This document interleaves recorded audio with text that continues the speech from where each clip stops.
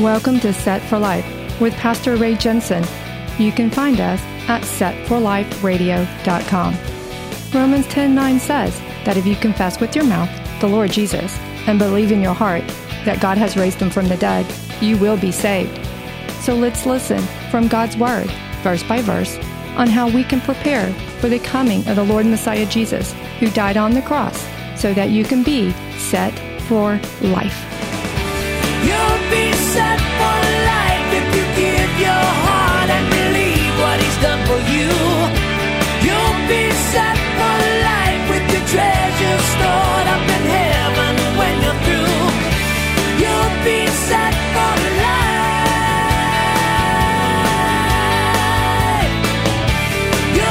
life. And so here now in Esther chapter 4 and verse 1, says, when Mordecai heard all that had happened, he tore his clothes and put on sackcloth and ashes and went out into the midst of the city. He cried out with a loud and bitter cry. He went as far as the front of the king's gate, for no one might enter the king's gate clothed with sackcloth. And in every province where the king's command and decree arrived, there was great mourning among the Jews, with fasting, weeping, and wailing, and many lay in sackcloth and ashes. Now, wow, very extreme here, but here in these first few verses, I think it's good that we should put ourselves in the place of Mordecai, considering that his emotions were explained to us as a loud and bitter cry. You ever heard people do that very often? Loud and bitter cry. It really catches your ear. It's very extreme. Mordecai's reason for not bowing to Haman, which set off this whole thing. Haman got mad at Mordecai for not bowing. He found out he was a Jew, so he issued the decree against the Jews. Now, whatever Mordecai's reason was for not bowing, I'm sure he had no idea that it would result in Haman declaring war against all the Jews of the empire. I'm considering whether Mordecai would have rethought not bowing if he had known, but of course there's no way to know. This was being used by God to facilitate the deliverance of the Jews so that God could glorify himself and make himself known through the Persian Empire. So God uses everything that's done. And so, but Mordecai is greatly distressed now, though. Have you been greatly distressed? There's a lot of people in great distress today, but Mordecai is being very public about it. Very public. He's not just crying privately at home. It says he went into the middle of the city crying out loud. This is a big deal. You know, he has gotten also the Jews with him. They're all in mourning too because of this decree. They're in mourning. They're wearing sackcloth and ashes, it said. Sackcloth and ashes is what the Jews did when they experienced great distress. It was an outward expression of their inner pain. And so sackcloth, it is a coarse material. It's made of goat's hair, and it's very uncomfortable. It's scratchy, and it just doesn't feel good to wear it. And that would demonstrate the discomfort that they were in their spirit. And the ashes that they put on, that they put the ashes on themselves, it signified desolation and ruin. You know, when something catches fire and it's destroyed, and it is now desolate, and it is now ruined, what's left? Ashes. And so they would put ashes on, they would actually grab ashes and throw it on themselves and wear the sackcloth as an outward demonstration of their inner pain and distress. And also it says they tore their clothes. You know, if you saw somebody walking around with torn clothes, you'd think, well, there's something wrong here. He doesn't look normal. They're doing everything they can to explain this is death and destruction, and we're greatly distressed by this. And so they tore their clothes. Again, an outward display of the great distress that they were experiencing over this murderous decree that Haman had issued and that the king by his authority had sent out. And so Mordecai, he takes his cry out into the city. But even though the Jews were at a total loss, and Mordecai was like, what is going on here? God was working behind the scenes to deliver his people. That's something good for us to remember, is that even though we get in a bad situation, and how in the world am I going to get out of this? God is working. God is working. You know, I think it's a good way for us to be is to learn to throw a switch, a spiritual, if not mental, also switch in our heart and mind, that when things look impossible and things look devastating, remember, God's back there working He's doing what He does. Don't forget that. That'll help you get through tough times. And so now, Esther 4 in verse 4. So Esther's maids and eunuchs came and told her, and the queen was deeply distressed. Then she sent garments to clothe Mordecai and take his sackcloth away from him. But he would not accept them. Then Esther called Hathach, one of the king's eunuchs, whom he had appointed to attend her, and she gave him a command concerning Mordecai, to learn what and why this was. Okay, it's real apparent here that while Esther did her duties as a queen, she was cut off from normal lines of communication. She was out of the loop, as we would say.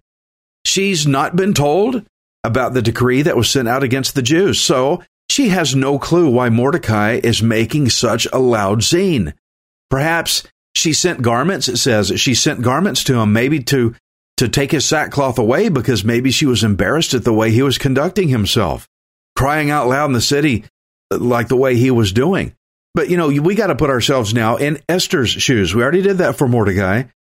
Let's put ourselves in Esther's place and consider that she's still in the mode of keeping the big secret that she's a Jew.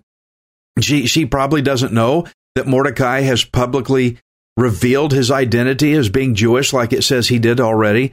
And so to Esther, Mordecai making a lot of loud noise in the city like this with the sackcloth and the ashes and all that is something that could endanger the secret. I'm just kind of trying to speculate in Esther's position. She's still in secret mode. We're not supposed to tell anybody.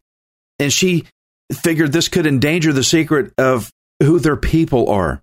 But one thing that we do know is that the text specifically does tell us is that she has no knowledge about the decree that has been sent out against the Jews. She doesn't know it. Again, as being queen, she's living away from normality of society, and she's been cut off from almost all communication lines. And it's apparent from the text that the king sure didn't tell her about the decree that was sent out, because he has no idea that she's a Jew. If he'd have known, he probably would have told her, or who knows what he would have done. But Esther's still keeping that a secret. She's not telling anybody that she's a Jew. Now, up ahead in verse 11, we're going to see that Esther has not even seen the king in a whole month. She's not seen him, so he hasn't been able to tell her anything. So she has no idea what's going on. But what Esther does know is she does know Mordecai. She knows him. He raised her. She's been around him a long time. She knows him. And so Mordecai's behavior with the sackcloth and the ashes, that's a big red flag to Esther. Something's really, really, really wrong. And especially when she found out that Mordecai refused the garment. So she sent Hathach to find out what in the world has happened here. Esther 4 and 6. So Hathach went out to Mordecai in the city square that was in front of the king's gate. And Mordecai told him all that had happened to him and the sum of money that Haman had promised to pay into the king's treasuries to destroy the Jews. He also gave him a copy of the written decree for their destruction, which was given at Shushan, that he might show it to Esther and explain it to her, and that he might command her to go into the king and make supplication to him and plead before him for her people. Okay, this moment here between Mordecai and Hathach right here, this is a major turning point in our story. This is a big deal. Mordecai just did something really, really significant here that's very easy to miss. He showed a copy of the murderous decree to Hathach, and he told Hathach how the decree came to be. Because, he refused to bow to Haman. It made Haman mad. Now, he urged Hathach to go and plead to the king, but that's still not the most significant thing here. I want you to read, if you're reading with me, you should be in Esther 4. Follow the word of God with me. Don't just take my word for it, take God's word for it. Follow me in these studies. When you hear me when you hear me teach, follow what I'm saying so that you can read and see for yourself. What are the last three words in Esther 4 verse 8? What are the last three words? It says, for her people. For her people. Again, the setting. For years, Esther has been keeping her Jewish identity a secret from everyone, including the king. And so what Mordecai just did here is he just revealed Esther's big secret to an employee of the king. Did you get that? Here we go again. Mordecai just revealed that Queen Esther is a Jew. Okay? You see that? It says in verse 8, Mordecai wanted her to go into the king. He told this to Hathach, one of the employees of the king. He told this man, I want Esther to go into the king to make supplication to him and plead before him for her people. Did you get that? Mordecai just told Hathach, Esther's a Jew. Secret is out, guys. The secret is now out. Can you imagine the look on Hathach's face after hearing that the queen is a Jew?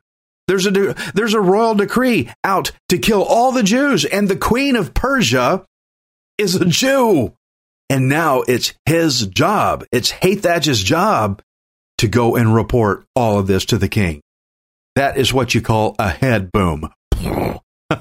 Guys, if this was not big enough, if this didn't make you nervous, imagine being there in it. This is huge. So now, we're in Esther 4 and 9. So Hathach returned and told Esther the words of Mordecai. Then Esther spoke to Hathach and gave him a command for Mordecai. All the king's servants and the people of the king's provinces know that any man or woman who goes into the inner court to the king who has not been called, he has but one law, put all to death, except the one to whom the king holds out the golden scepter, that he may live. Yet I myself have not been called to go into the king these 30 days. So they told Mordecai Esther's words. Now, I can imagine here how Esther must have reacted once she heard Hathach's report, knowing that now he knows she's a Jew, but also that all of her people have been scheduled for mass execution. And so, through Hathach, Esther reminded Mordecai she can't just simply walk in and go, I can't just go in and see the king. The king had to hold out his scepter to people first. What is a scepter? It is a rod. It's like a staff or a baton that is held by a royal entity as an emblem of authority. It means authority. Now, if the king held out a scepter to somebody, that meant they had the king's approval to approach and not be in danger of death. Now, as Esther had reported back to Mordecai, anyone, man or woman, if they go into the inner court of the king and they have not been called, they'll be put to death, except the one who the king holds out the golden scepter. And so she pointed out in verse 11, Esther pointed out that she has not even seen the king in a month. So it's like, how am I supposed to go in there? I haven't seen him in a whole month, and I'll be killed if I go in there. And so Mordecai urged Esther, you gotta do something. But Esther's response is, but I can't. You gotta do something, but I can't.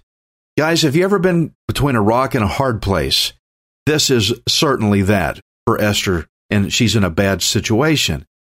Esther 4 and 13, and Mordecai told them to answer Esther, do not think in your heart that you will escape in the king's palace any more than all the other Jews.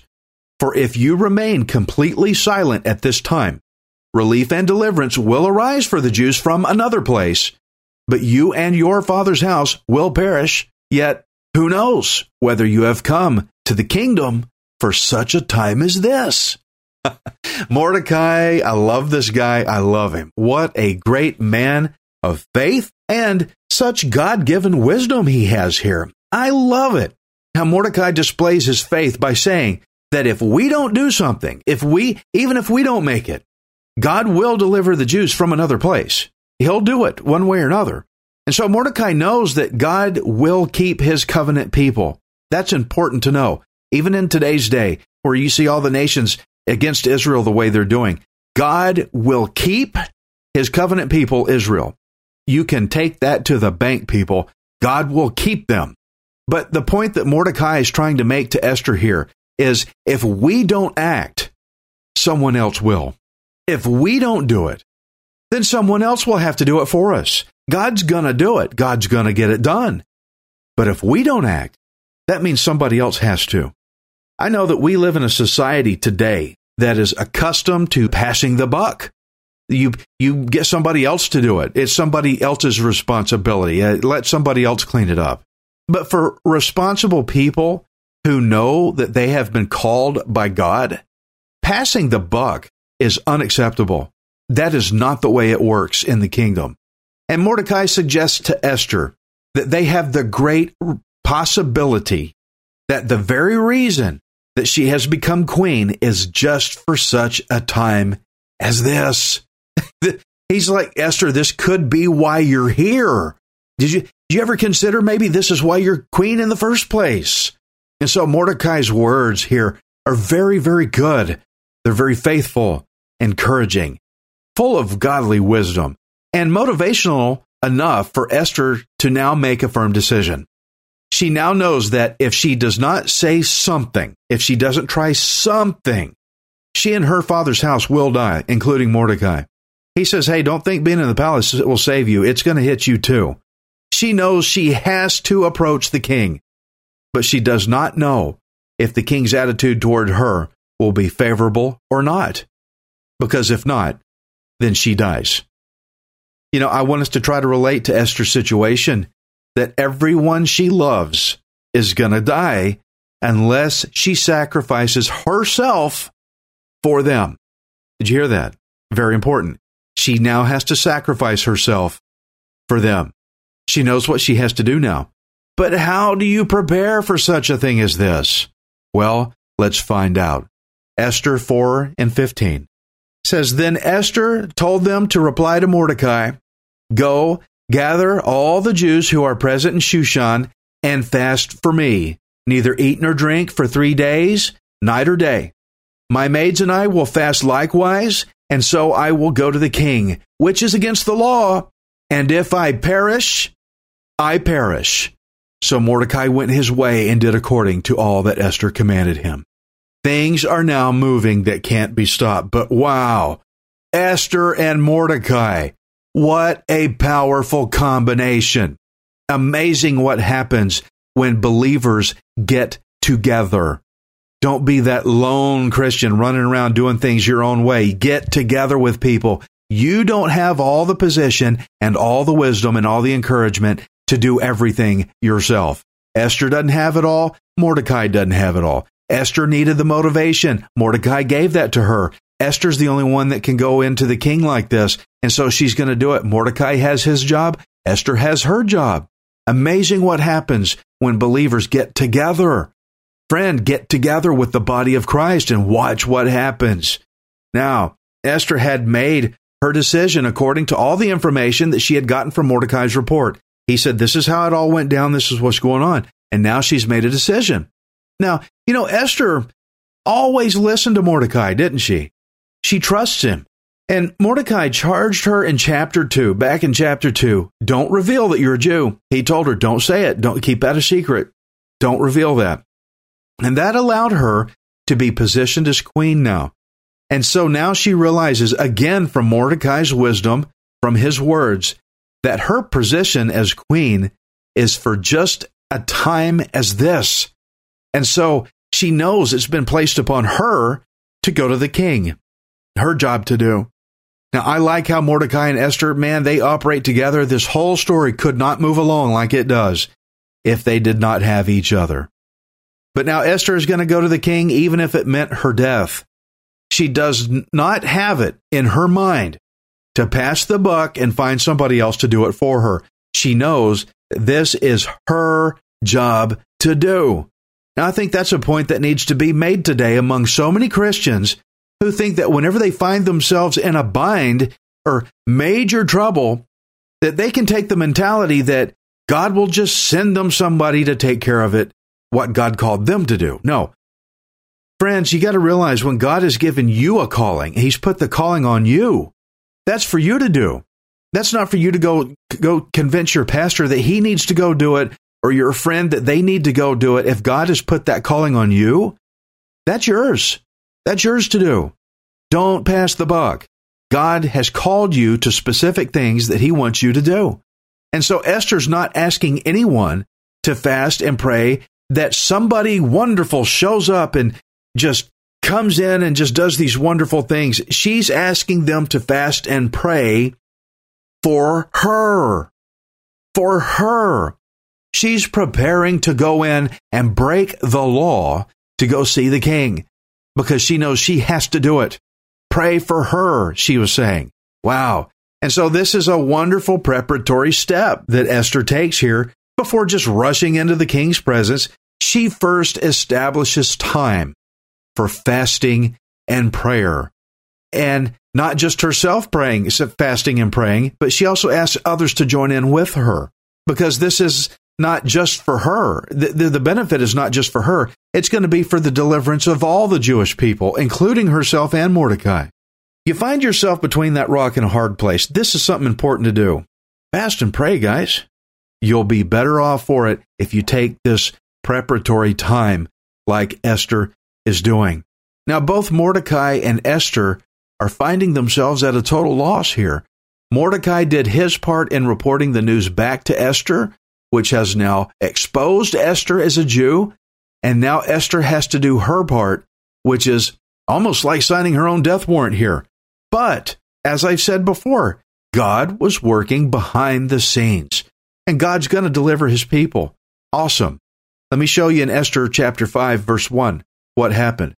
Now it happened on the third day that Esther put on her royal robes and stood in the inner court of the king's palace, across from the king's house, while the king sat on his royal throne in the royal house, facing the entrance of the house.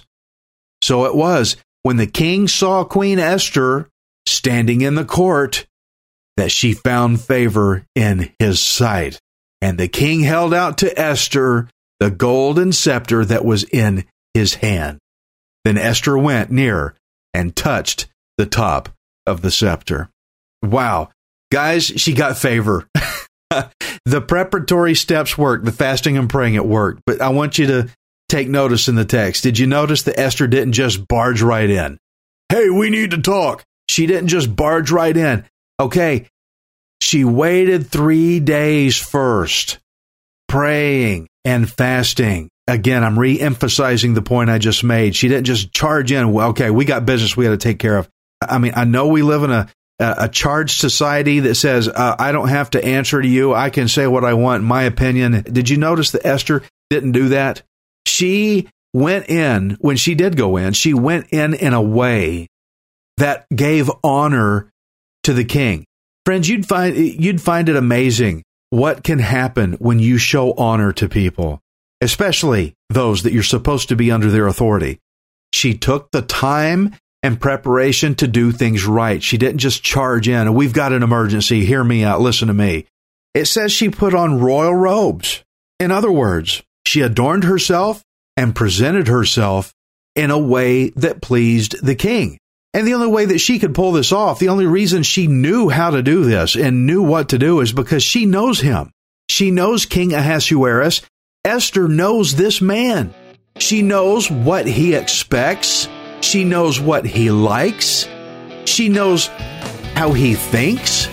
Therefore, because she respected his authority and wanted to honor him, she conducted herself in the very way that pleased him.